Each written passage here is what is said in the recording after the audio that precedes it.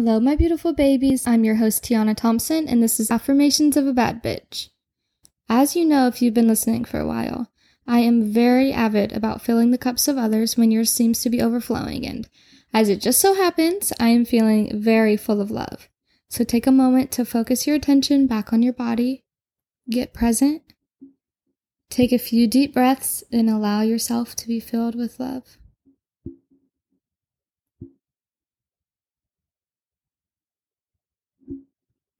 How does it feel to be so loved?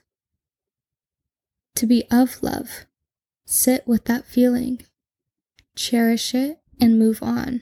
So many people are always chasing love and happiness that they're running away from everything else, the hurt and the fear. But it's like running away from a dog with peanut butter on your forehead. You will be chased down. You can run as fast as you want, as long as you want. The unwanted feelings will always catch up. So what can you do? What if they get you? You stop running. Sit with the feelings. Get to know them and where they come from, what they have to teach you. This can be really hard at first if you've never done it before. It can feel deeply painful and lonely, but it's transformative and it's needed for this amazing growth you're about to experience. I've been in the dark. I know what it's like to feel empty. Just this past winter was very hard for me. I had no motivation, no energy, no confidence, just zero fucks given. But I think the reason it felt so hard was the fact that I stopped running. I sat in the dark. I allowed myself to feel empty, to feel broken, and to feel alone. I let myself lay around and rested as much as I felt I needed. I let myself cry and cry and cry. I'm not exaggerating, you guys. Every night I was crying. I sat with my emotions until I understood them. Not just how they feel, but what they mean, where they stem from. This didn't all come together at once. It took time for me to get my shit together, for real. I was not leaving my couch to even brush my hair. I had the biggest mat in the back of my head that I had to spend forever on detangling. My arms were so sore for 3 days after that. I'm not sure of the exact moment I decided to be there for myself, but I did. And I let myself be sad. But I supported myself through it. Sometimes supporting another person means doing things that we don't necessarily want to do, but we do it anyway, because we value that person and we want to show them that they are loved. Supporting yourself is the same thing. I understand that you don't want to get up and make yourself something to eat. I understand that you don't feel like you even have the energy to shower or brush your teeth, but you get up and you do it anyway, because you know it'll make you feel better, as well as support your overall well-being. You go out of your way to do things for yourself. Be nurturing. Be patient. Be all of the things that you would be for a friend or someone you love. For yourself. Self-love and self-worth are the foundation of all aspects of your life. Your relationships, your health, the well-being of your children. So for their sake, and for your sake, build a strong foundation. Keep up with your skincare routine. Take your vitamins. Minimize screen time. These are the little things that we do to love ourselves every day.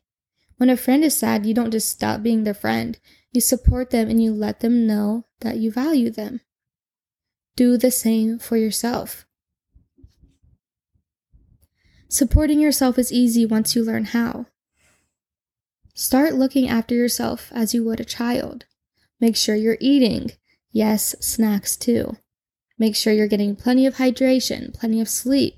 You may even tuck them into bed or snuggle them. Wrap yourself in a comfy blanket or wrap your arms around yourself, like you're giving yourself a hug. You could even get a weighted blanket. I was laying with one a month ago, drinking some hot tea, watching a murder documentary. Freaking love that shit. But when you know how to support yourself, you're able to let yourself explore your feelings. And through this exploration comes knowledge and light. And with light comes love. Sitting in the dark isn't so scary when you realize that the darkness is what leads you to the light. Whether it's anger, fear, anxiety, tap into it. What is at the core of that feeling? Why are you feeling that way? I'm telling you right now, it's absolutely crazy when you're able to look back and reflect on all of the running you've done. It's indescribable. I'm literally so embarrassed to be alive, but it's fine. It's all for character development, you know. I wouldn't be who I am today without all of my experiences. All of my struggles, my fear, my pain. It's led me to the love that I feel recording this episode right now for you. Now, what I want you to do for me is to sit in the dark. Just for a minute. It's okay to be scared. It hurts. But it's also healing. Meditate. I've had multiple amazing healing experiences with meditation, but this one I'm going to share with you kind of keeps coming up in my mind. So this was actually pretty recent, but I had been feeling really down. Once again, I was deep in the darkness. I had been running away from these feelings of loss and anger and the deep sadness that I felt from losing my mom. I'd been running because those feelings are hard and they hurt. So I stayed busy with things that didn't matter and didn't serve me. But one night I thought, fuck this. I just need to cry. I need to be sad. And I let myself. I find baths to be very comforting, but if I'm going to take a bath, it's going to be decked out. I'm talking candles, crystals, incense, the ambiance, the whole 9 yards. And I didn't feel like doing all that, so I decided I was just going to turn off the lights. No music. I wanted silence. I turned the water up super warm, and I sat on the shower floor, and I started to meditate. After a few minutes of meditation, I was bawling. And I remember seeing myself on the shower floor, and I was just unconsolable. It was like I felt all of the pain while looking from an outside perspective. It was so strange. It was like an out-of-body experience. And at this point, I was just screaming. They were silent screams, but they felt so powerful. In that moment, I started hugging myself. And I hugged myself for as long as I sat there crying, until it had passed. This experience allowed me to be there for myself, to support myself, to sit with the pain until the pain turned to love. Eventually, I understood. This hurt that I'm feeling, this pain, is stemmed from the love I feel for my mother. Love for the time I got to spend with her. Love for the life that she gave me. It's really important for us to sit with our feelings. They can be tricky and very misleading if we don't understand them. And how can we expect anyone else to understand our feelings, our needs, our wants, if we don't fully understand them ourselves?